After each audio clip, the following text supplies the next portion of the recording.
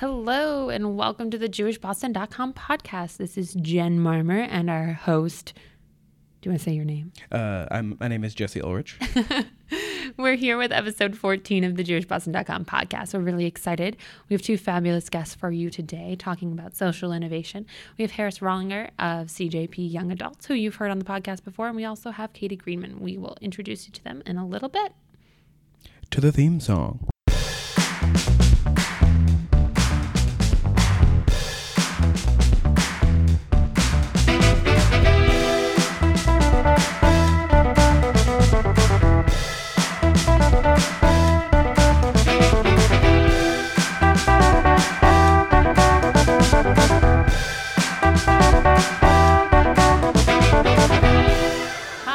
We are here with Katie Greenman, founder of Humanside, and our colleague at CJP, Harris Rollinger, who you've heard on and off the air as my stand-in co-host sometimes.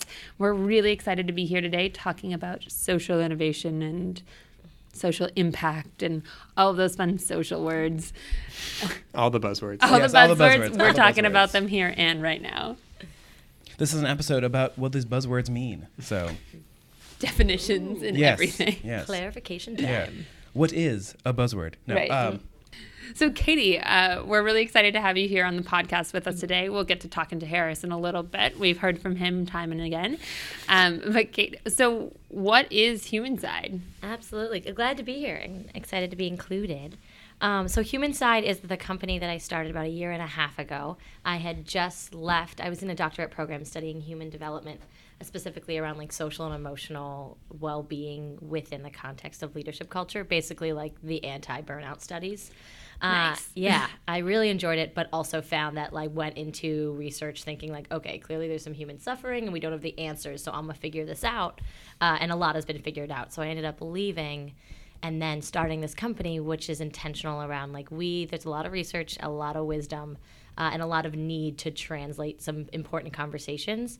So that's what Humanside is all about. I work on it with a lot of different projects, facilitating and designing programs that are specific around like creating spaces where we have the conversations or build the tools or create, the community and the safe spaces so that we are better humans. And my website is literally like the human side of us, because I feel like a lot of the dialogue we're having is very outward focused, but we don't slow down enough to actually look at how it affects us and our interactions and the power that we have as individuals. Sounds super vague because it is. We'll get into it more, but that's the gist. That's amazing. Yeah. I love that overart. Yeah, the highlight I took from that was that you have fixed human suffering. That's what I got there. Thank you. Nice. Thank you for noticing. You should probably share that with people. All human problem. Yeah. Yep. That's kind of important. How do you go from where you started from to where you are now? You obviously you took a sort of a vague, large problem and then tried to focus it down. Yep. Like most people in social innovation, right? We're very mission oriented, so that's where I tend to talk. It's like, here's what I want to create for the world. But what I'm actually doing, to clarify, is working with 4 different projects right now, at least. All of them are around leadership development. So one of them is with the city of Boston, working on creating programs that's going to engage young adults because we are not as engaged as we could be. And that's the City Awake program that Harris and I share and work on together in different capacities. And then there's another one where we use storytelling as a tool to build empathy, both in like college and corporate cultures. So it's a lot about like taking, how when there's corporate trainings, it can be a very heady conversation, like, here is why emotional intelligence is important. Let me list out the 5 pillars of emotional intelligence. Right. And you walk away being like, I've got definitions and nothing has changed. So I love facilitating for the reason that we make these conversations. It's not a cerebral thing. It's an experiential learning. It's actually looking at how this affects your life. And it's creating these programs where you go through it, and at the end of it, you're like, oh, wait, I understand what this actually means for me and how, like, in the next 5 minutes, I can actually change my behaviors because I understand what we're talking about, why it's important, and how my interactions have been limited with the way I walk in the world. So you work with a variety of different companies Programs. and organizations, both professional and like through nonprofits or obviously the government with the city of Boston. Very cool. When this all started, so you were in school and then you kind of like pulled out to kind of take this on full time. Do you work as a staff of yourself, me, myself, and I? Yes, fortunately, so I am very much an extrovert and thrive in teams. So I have made the business model of the moment is I get to work in teams within other companies. And Got so it. the 4 companies that I work with right now, all of whom are incredible human beings, and that's how I found them. It was very much okay, here's what you're out to do. Here's why I believe in what you're out to do. Here's how I want to help. Can I help you, please? And the answer, thankfully, was yes. So I'm part of a team as an external contractor. So you get to come in, shake things up, and then leave. But I haven't left anyone, and I don't know if I ever will. So there's that. That's amazing. I'm never the person to break up. Let's just put it that way.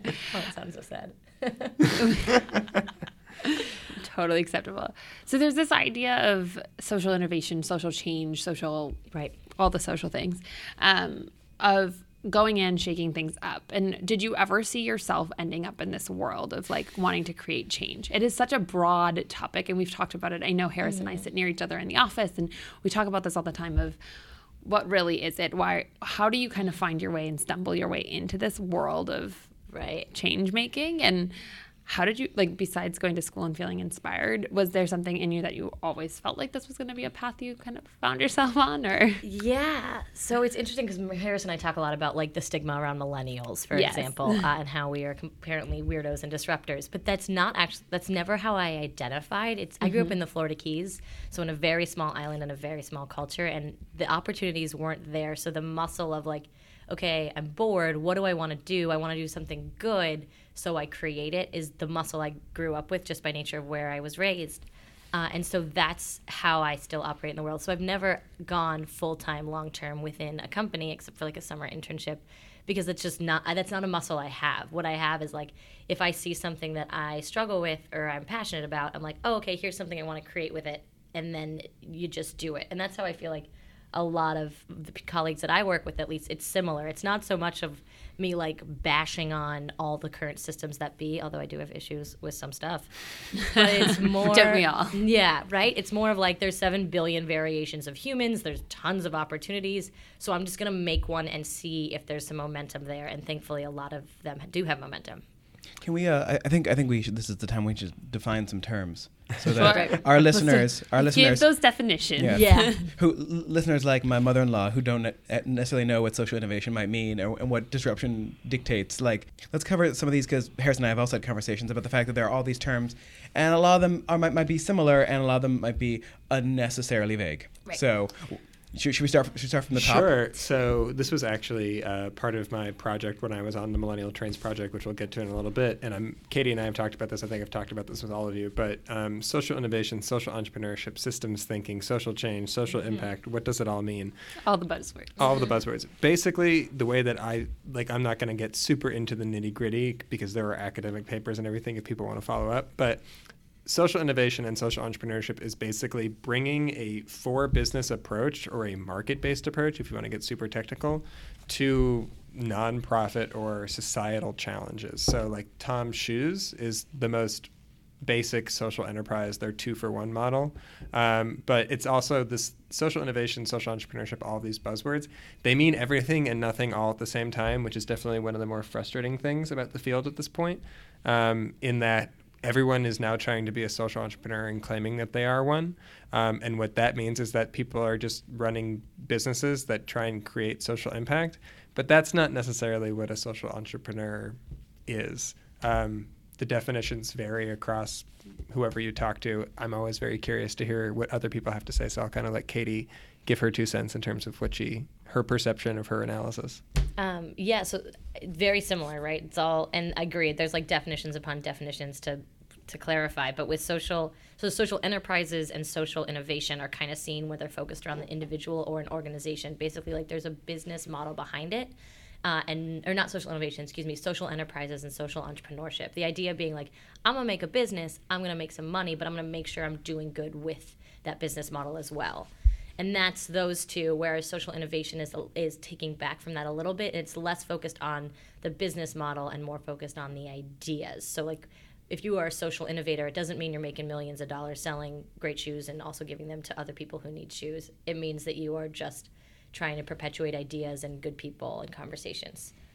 And the other thing that I think about that is like the big clarification for me is when I was doing some of these interviews in different cities, was that someone put it very eloquently. It's that where the impact drives the profits and not the profits drive the impact. So in order for you to make money, you actually have to increase the amount of impact you're having, and that will increase the amount of money that you make. And that's the definition of a true social enterprise. So it's like capitalistic altruism. Yes. Okay. I like that. Well, because I was just, another buzzword. yeah. Well, I mean, Define. Please. we can Webster? we can have philosophical conversations about whether like altruism actually exists. Like the no attachment doing of good deeds. Like I don't care if people feel good by doing good things for other people. I think that's fine. Like there shouldn't be anything wrong with that. But I'm gonna transition here slightly because as you guys were talking, what was coming to me was the idea that for a lot of times there are already organizations and entities doing something that is either very close to what you want to work on or are doing it sort of maybe in a different way. And so the question becomes, do you start another thing that will compete with them, or do you try to work with them? Like obviously it's going to change for every different thing, but I imagine this is something that has come up. Yes. I would say that take Massachusetts, for example. There was an article in the Globe like a couple months back about the headline was, "Are there too many nonprofits in Boston?" The answer is yes. The answer, Yes. according to Jesse, is yes. I think that there are a lot of people who want to start things, and for a variety of reasons, and whether it's because they think that their model is better, or because like they really have an innovative approach and they're owning a niche market, whatever it might be. A lot of people want to start things when in reality a lot of those things already exist. I'm hopeful that what we'll likely see is that people will become more conscious of that and try and merge or propose being a contractor or an intrapreneur. Which is another buzzword, which is essentially someone with an entrepreneurial mindset or spirit who is creating change within an existing system. Right. I like to think of myself as one of those. Call me crazy. I try and change systems that I work in and don't necessarily start my own things. But I think that there is I think that the notion of an entrepreneur has been is really sexy to a lot of people and has been glorified by different books. And it's like, oh, you could have a real job, or you could start something really weird that you think is good, but in reality is just awful. And I think I speak for Katie and myself when I say that we have both seen a lot of that. Examples, please. No, I'm just kidding. Oh, God. Yeah. But I think the thing is that at the same time, I give those people credit for trying because they have the guts and the vision and the willingness to fail. And I mean, failure is one of those things that I think people talk a lot about, but don't actually understand what it's like to put your heart and soul into something, and in addition to your own resources, because most entrepreneur startups are self-funded or through friends and family. And when you put all that on the line, and then you ultimately, I think it's less than 25% of startups are successful, however you want to define success. And when you do that, and then you fail, and then you have to start over or just give up and go to a 9-to-5 job, it's really hard. So even for the people who have those totally off-the-wall ideas that ultimately don't go anywhere, I have incredible respect for. I swear, my Flipboard, every 6 months shows me an article. I think it's from Wired or something about how the next Facebook or Amazon is probably around right now, but also failing. Right. It's not the market for certain things is more saturated than it used to be, and so you might have the perfect idea and be launching it in the perfect place and have the perfect idea. It still might not work. Right. So. What is it? 99% of all entrepreneurs fail, and it has to hit a certain amount of time before you know it's actually sustainable and going to last a while. An entrepreneur might be around for 10 years building out their idea and getting more funding, and then after the 10-year mark, they realize I've been relying on donors. I never made it sustainable, and so I'm out. And that can be really disheartening. Yeah, they say you're supposed to split up funding into thirds in terms of how you're getting it, but that's one of the things. You take a look at even something like MySpace had all this money behind it, and I'm fairly certain that Justin Timberlake is yes, he is. It's still, you know what? The funny thing about MySpace is that it was reborn as a musician's platform, and it's actually doing okay. It's not a social network. It's not something that people go to, but apparently it's a way musicians share music with each other. Yeah, it's a thing. Really? Hello, side tangent with cool info. I know, I did not. Yeah. It's still around. I never even had a MySpace. Me either. Yeah. I did, but I never checked it. Yeah. So suck it, Friendster. But yeah, Anyway. Justin Timberlake spent a couple $1 million buying parts of MySpace. And I think that's what happens now more than ever, which is that it's not even so much people do come up with incredible ideas. I think Uber for our generation is going to be one of those things, and someone will that essentially just revolutionized the public transportation system, or the ride sharing is like now a completely new market. Right. Whereas no one had really thought to upset that market. It's not a social enterprise by any means, but it is something that has, I guess, a social benefit.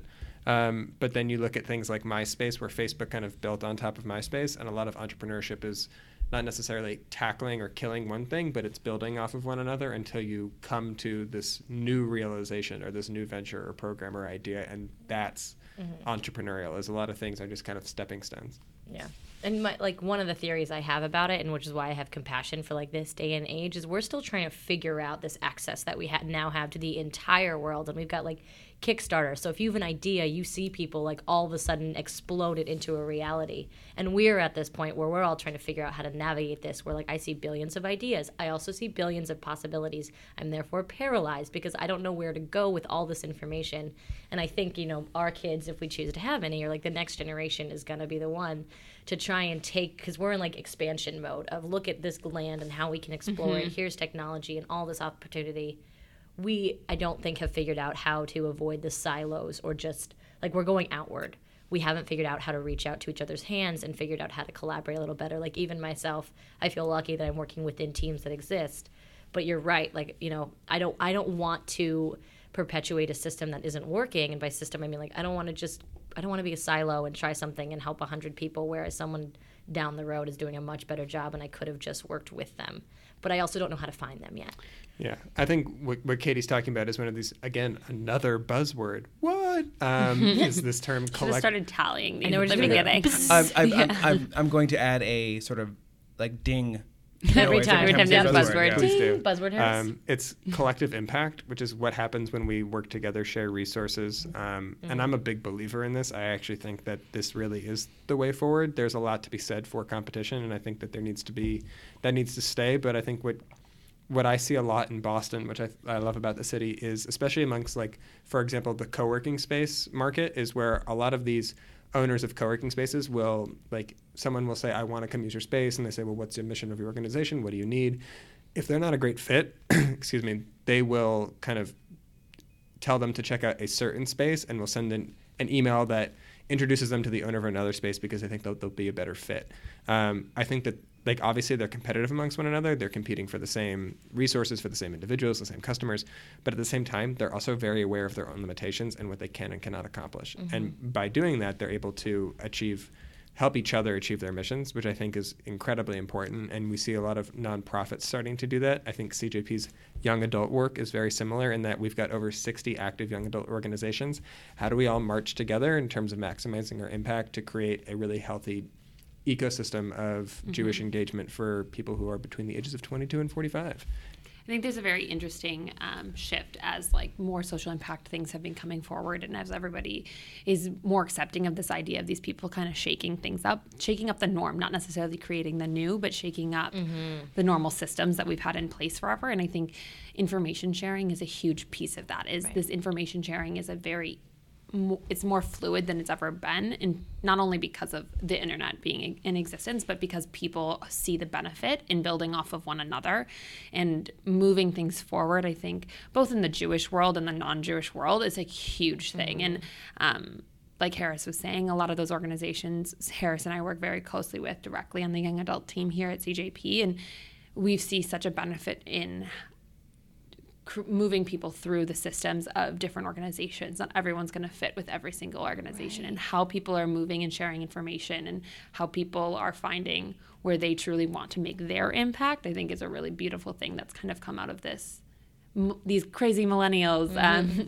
kind of pushing the buttons on what was the norm and what was pretty stagnant. Totally. And the acceptance of, like, I felt like I had to fit into a box that somebody else designed, and now it's like, oh wait, individualization is now cool, so I want to find a box where I feel like I thrive. Right. Yeah. And I can expand that box. Right. And right. If someone had told me what I'd be doing today when I was in high school and I was like, oh, I'm going to, be a psychologist, I would have been like, wait, what the hell is entrepreneurship? And what the hell is, like, design thinking and social impact? Like, this wasn't a class. Right. And I think that for our generation, obviously, like there's a lot of stereotypes going around that like, oh, like, you know, they don't work hard, or, oh, they expect things to be given to us, or if they don't like the job, that is going to create it. Well, yeah. I mean, Katie's a great example of someone is action oriented and has said, no, I know exactly what I want to do right now, so I'm going to go off and do it, and is doing incredibly well and is working with these incredible organizations. Why not do that if you have if you're able to do that? It's not even about education, but if you have the wherewithal and you're a go-getter and someone who's willing to start something, why not create the job that you love? I mean, that's... Also, generations don't exist. Like, people need to stop talking about them as actual identifiable groups of people, because Absolutely. It's an impossible thing to define, and every generation complains about the generation that came before it, or that comes after it, as being lazy and things handed to them and blah, blah, blah. I'm like, stop it, all right? Yeah. Right. Stop it. I think As with all labels. I had this conversation on Millennial Trains Project, which was that we need to stop thinking about these in terms of specific age demographics. It's all about mindset. So like someone who's 60 can have a millennial mindset. I mean, there are plenty of older entrepreneurs. Like I look at Steve Jobs and even Bill Gates. These guys were revolutionary and forward thinking. They have the go-getter, like, startup mindset that a lot of people my age don't even have. And there are people that across age demographics, whether they're 12 or 80, who have specific mindsets, and that's how we break people up. I think that we just do it so that we can make sense of things and we can market and message and yada, yada, yada. And we also like systems and structure. But at the end of the day... Like lines. Yeah, to Jess's point... Data. Yeah, I mean, like, there's, like, you can take any group of people born between any set of years and try to draw, you know, evidence from that, but you're not going to get, like, it doesn't, it's not a scientific term. Right. So let's, you know, I was born in 1981, okay?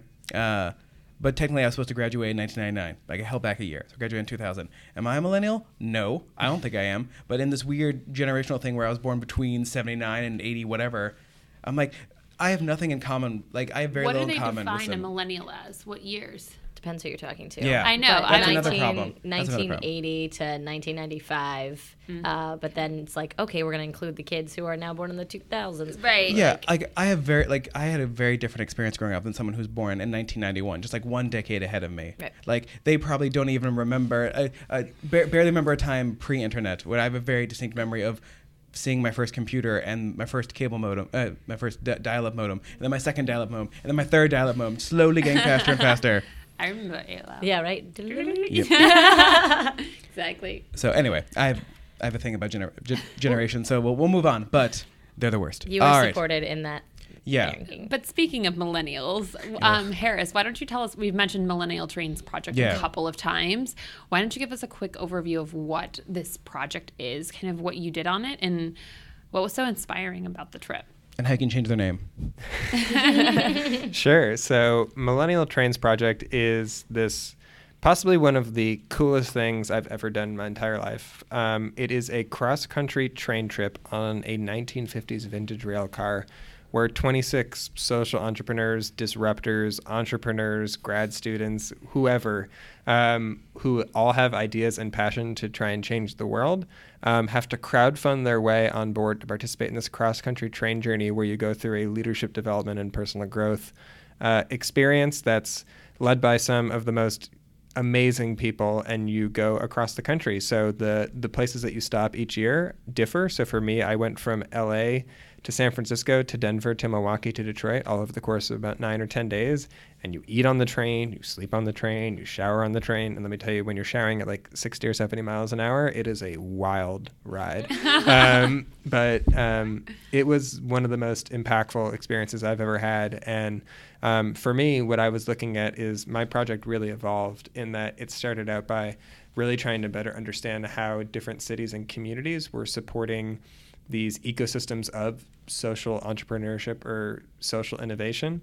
And what it really became about was, we talked about this at the first session, and I don't think any of us really bought into it, was the whole notion of it's as much about the inner journey as it is about the outer journey. And I know that sounds super meta, and I apologize for everyone who's already like, here's another millennial going off on all this crap. But at the end of the day, what really happened for me was I learned more about where my passions and interests lie and how I can lend my passion and skills to actually create that change, as opposed to it being about the project. We put we were all feeling something that we call the imposter syndrome, which is where you just don't feel like you're good enough. And regardless of how accomplished any of us were on this trip, which ranged from someone who just appeared on MSNBC, like their inventor show where they got $20,000 in funding and are bringing clean water to Africa, to someone like me who was studying just how these communities are developing, to ed tech startups, to how to increase the amount of public art in mid-sized cities. Regardless of what we were all doing, we all felt the imposter syndrome, which was both really interesting, exciting, and sad.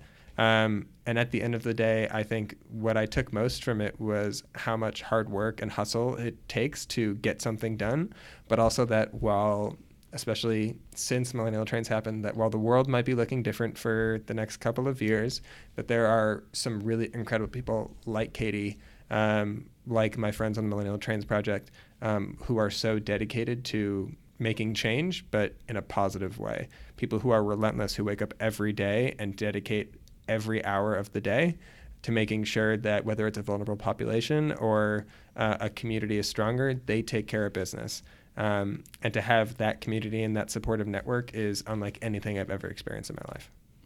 So let me ask you this. So say you see that there's an issue you care about. Say, like for me, like civil rights. Like I, again, being raised by liberal Jewish parents in Oklahoma has given me a very interesting sense of what issues are important, what issues are not important. But protecting minorities has always been important to me. So say I'm like, okay, I want to do something to help that population. Like where would you suggest people start? It's a really good question. I think that, so like, let's say that the theme that you just proposed, I think the first thing that you can do is, if you know someone who works in that field, is to start talking to them. The best thing that you can do is start asking questions. Again, something I learned from Millennial Trains Project is that we all have to be asking better questions, both of ourselves and of the world around us. And I think that for people who do have access to the internet, the best thing you can do is to use Google. It sounds so stupid, I know, but Google machine. Google is like it's a 6-letter word. It's the most powerful tool that people underutilize right now in terms of gaining access to information, organizations. I think it's incredible. So the first thing I would do is kind of, if you were interested in donating, let's say, is I think one of the most powerful things that people can do, whether it's $5, $100, or $1,000, is just typing in your search term. So interested in organizations that support minorities in Greater Boston. And immediately your search engine will be filled with pages upon pages upon pages of national and local organizations. It really depends what you want to get involved with. From there, generally those organizations will have opportunities to volunteer. You can click their donate page. If you really are interested in kind of where the money is going, you can talk to someone at the organization to find out how much funds overhead, where does money go. You can access their 990 forms, which tells you like essentially all of their financial history, if they're a nonprofit organization. It's really, I think that, to Katie's point with the work that she does around Humanside, is that we've forgotten both how easy it is to form a connection with an individual and organization because we expect things to be done for us. The effort that it takes to research an organization and actually make a difference is very minimal. And I think that people forget that, is that it's so easy to say no to things. I like to think of that movie Yes Man with Jim Carrey, because I love Jim Carrey. Who doesn't? But I think of that movie a lot because, like, for instance, the way that I got involved with City Awake was it was pouring rain outside and they were having their first general and volunteer interest meeting. It was pouring rain. The meeting was around the corner, and I wanted to go, but at the same time I was like, oh, it's raining. I just want to go home, put sweatpants on, eat some soup, watch a movie. And I was like, no, I am going to go. I'm going to say yes. Walked around the corner, and being a part of City Wake has changed my life to the point that got me on board Millennial Trains Project. It's how I met Katie. It's the reason that I get to work with millennials in Boston and try and make them more civically and socially engaged in our community. And if I hadn't gone to that meeting, I likely wouldn't have gone to another one. And it was all because I said yes to just a simple 5-minute walk across the street. It's so easy to have an impact. You just have to opt in. You have to lean in, step in, whatever terminology you want to use. But I think it really starts with just doing your research, finding what you care about. But I honestly think, and I've had this conversation with Katie, which is that it starts with just asking yourself, what am I passionate about? What do I want to give my time or my money to, my time, talent, or treasure? And then going from there, how much time of your week do you want to allocate towards volunteering or passion projects or whatever? It's hard, but it's also a lot easier than people think to take that first step. And once you take one step, you take a second step and a third step. And before you know it, you're like chair of the board of volunteers at the ACLU, and you're you're protesting, or you're going to a food bank, or you're starting your own your own business. I mean, I think what Katie is doing has tremendous social impact, and like around, especially the Social Beings Project and Dear World. I don't know if you want to talk about either of those, but like I fangirl hard over Katie Greenman. Not only is she one of my close friends, but I also admire the work that she does. I think that it's really remarkable. I don't know if you want to talk about it a little bit. Yeah, I'm happy to. And I just, on your point though, of like how to, if you care about civil rights, I think another piece that's kind of missing right now is there's like, with imposter syndrome, right? There's a lot of people who aren't taking action because they're like, I don't want to embarrass myself. I don't know enough. And we are in this work because we really care. And so if you care about, like, and with Black Lives Matter, right, there's a lot of white people who are afraid to even start the conversation because they don't want to out themselves as racist or, like, have a question or embarrass themselves. But that's why we're having the conversation. And so, like, normalizing that curiosity, that it's, like, okay to show up and just ask and look stupid, because we're all going to look stupid, and then we all grow together. But I think that's a questions big piece are so important. Exactly. They are, and they're so fine. Exactly. I think the message in school of, if you have a question, odds are that someone else has the same question. Yeah. It doesn't stop outside of the classroom. It's in the professional workplace. It's in society. You have to raise your hand. Decisions are made by those who show up. Yeah. I always remember my teacher saying that, there are no stupid questions, and me always scoffing at that because I was a cynical little brat. But it was true, because the people who asked questions that I was like, ugh, like, how do you not know that? They were trying to learn, and I shouldn't have been scoffing at that. God, such a little... No, I completely agree. And before Katie speaks a little bit again, I think what we've all not necessarily lost, but one of the hardest things to practice is empathy, is putting ourselves in the shoes of someone else, and really, like, again, human-centered design is another buzzword. You can check it out. Exactly. But look it up on Bing. Bing. But the whole notion of, like, really thinking about the user and the people, and how just because, like, I am obviously I'm very privileged to have a full-time job, to be able to afford rent. I can do basically whatever. I'm very privileged, and I'm very conscious of my privilege. But to, like, think about putting yourself in someone else's shoes, especially when you work in social impact or nonprofits, I think that's where it all starts, is you really have to, like, take a step back and think about not just other people, but just practice some empathy. It's hard, but there are ways to really make sure that you're, I guess, staying woke, as the kids say. Yeah, and actually it is a segue to one of the projects that I work on is Dear World, like you're writing a letter to the planet, not the agriculture company. And what we do is with this empathy project I mentioned, so we'll travel around and we use portraits as a segue into your story. And so we have people and ask them to write a message on their skin that's a piece and a window into your story. Not so much like be the change, because it's Gandhi's words, but more of like a moment. Those are taken. Yeah, I was going to say, he did that. You find yours.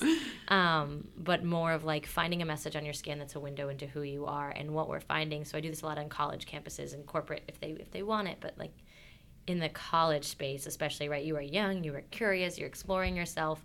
And these themes of being human, and that's like the basis of Humanside, right, is we want to normalize the human condition. And these themes that, one, imposter syndrome, right, an easy thing, but also like sexual assault or mental illness or feeling marginalized because of an identity. Like all of these pieces of being human are the things that are standing in the way of us working together. And the more that we raise awareness to them, the less that we are plagued by them. And I think that's a really important piece that we forget. It's like, oh, wait, you're really not alone. Like, you really aren't alone. And the more that, as much as you might be attached to that feeling of like, I am alone, I am special, yes, you can be special, but you can also still not be alone in that specialness. And trying to change that paradigm a little bit is really important. Very cool. That's fine. That reminds me of a conversation I had with a friend of mine who's not Jewish, and we were just talking about issues, and we differ slightly, but sort of agree in the middle area. And he noticed that I kept switching between my Jewish identity and my white identity, because they were in my mind they are separate. And so sometimes I look at things through the lens of being a religious minority, and then sometimes I'm confused because I am technically part of the power majority, that being white men. And he's like, whenever you want to feel, when you want to be a minority, when you want to be marginalized, because that gave you like an enemy to attack, I would refer to my Judaism. And then when I was trying to tell other people what to do, I'd be talking from my whiteness. And I mean, that what you were just talking about sort of reminded me of the fact that we all have multiple identities we're attaching ourselves to, and we have multiple issues we're working with. And so asking the question, opening yourself up to learning new information is incredibly important no matter who you are. Mm-hmm. Totally. And how cool is that self-awareness? Because now you have this huge tool that you get to use. Absolutely. Right. And I think, for me, it's kind of like both the identity, but also that identity is a process that we're for me, I always used to laugh. Like, I remember, obviously, like we all remember when we were applying for schools and people were like, well, what do you want to study? Be like, God, I'm 17. This is so scary and overwhelming. How am I supposed to know? But then like you graduate college, it's like, so what do you want to do with your life? Like, how are you supposed to know? Like, our identities are constantly evolving and changing, and what I do today will be different than what I do tomorrow and the next day. And I think, again, thinking about Millennial Trains, like I went in there with a project trying to figure out like how communities are supporting social innovation and civic innovation and ecosystem development and whatever, and that stuff is important. But more than anything, what it taught me was that, like, again, my life and my career and my passions were more of the project than what I crowdfunded for than anything else. And what it really taught me is that oftentimes we stand in our own way in terms of creating the job that we want. And so many people want their professional life and their personal life to merge because they want to practice what they preach and to be the best version of themselves. And for those 9 or 10 days, I was surrounded by 26 people who were all looking for the same thing, which is just to be the best version of themselves and trying to solve whatever challenge or improve, not even solve, just improve, make a dent, make an impact. And what it taught me was that, like Jesse said about demographics, or not demographics, but like millennials in terms of being something that doesn't really exist. The term social innovation or social entrepreneurship are just boxes that have been created to try and identify the work that's being done. In reality, we're all just making our own way. We don't want to get put in a box. Right. The stuff that I do at CJP and outside of CJP, I'm very proud of, but I wouldn't necessarily call it social innovation or social entrepreneurship. I don't know what I would call it. I wouldn't call it anything. I would call it me living my life and doing my work. But I think that's also, again, like one of those constantly evolving things like identity is that it just takes time. It takes patience, and not a lot of people have that patience to figure it out because life moves very quickly. That was a little rant, and I'm sorry. I like it. It was good. Beautiful. I think everybody, this whole conversation has been really inspiring and wonderful. And I think every single person sitting in this room right now cares about humans and cares about the well-being of our generation and the next generations to come. And I think that's a truly beautiful thing that all of these buzzwords kind of get wrapped up in. And well, at the core of it is making the world we live in a better place, as cliche as that is. It's definitely where all of this comes from, and where everyone gets their inspiration is a little different. But I think leading towards positive change is always a beautiful thing. And I think that's a very inherently Jewish thing as well. As much as none of these projects are specifically Jewish projects, I think there's a beautiful connection to where we are at the core as people and as human beings ourselves of what we're doing to move forward. And I just want to thank both of you for being here today and joining us and talking about social change and social innovation and all of the buzzwords we discussed, and making everything a little bit better and a little bit brighter. Yeah. So if you listeners want to get involved, literally just Google it. Use Google. Google it. Google the shit out of the terms that you want. It's so much easier to opt in and make a difference. You don't have to sit back and just wish that you could do something. Just plug it into Google. It's so easy. Take part, make a difference, yada, yada, yada. Yes.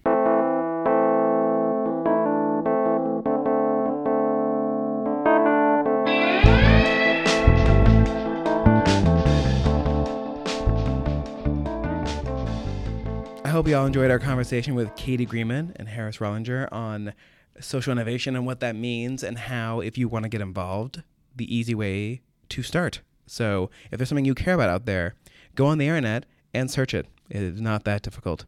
And as always, if you like this podcast, or you like Jen and I and want to make us happy, you can subscribe on iTunes or on SoundCloud or Google Play or Spotify or Stitcher, wherever you get your podcast from. There is a way to send us both your love and attention. So please do those things. And again, if you email us at podcast@jewishboston.com, we would love your feedback, and we would love to answer any questions you might have.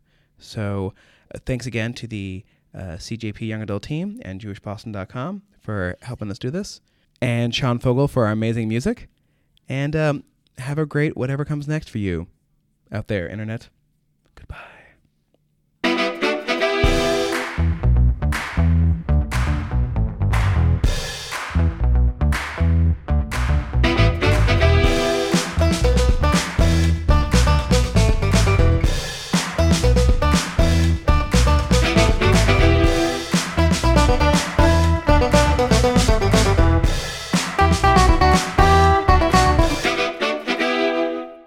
So, Katie, we're so excited to have you on for the first time. We'll get to talking to Harris in a little bit, but we really want to know who you are and kind of how...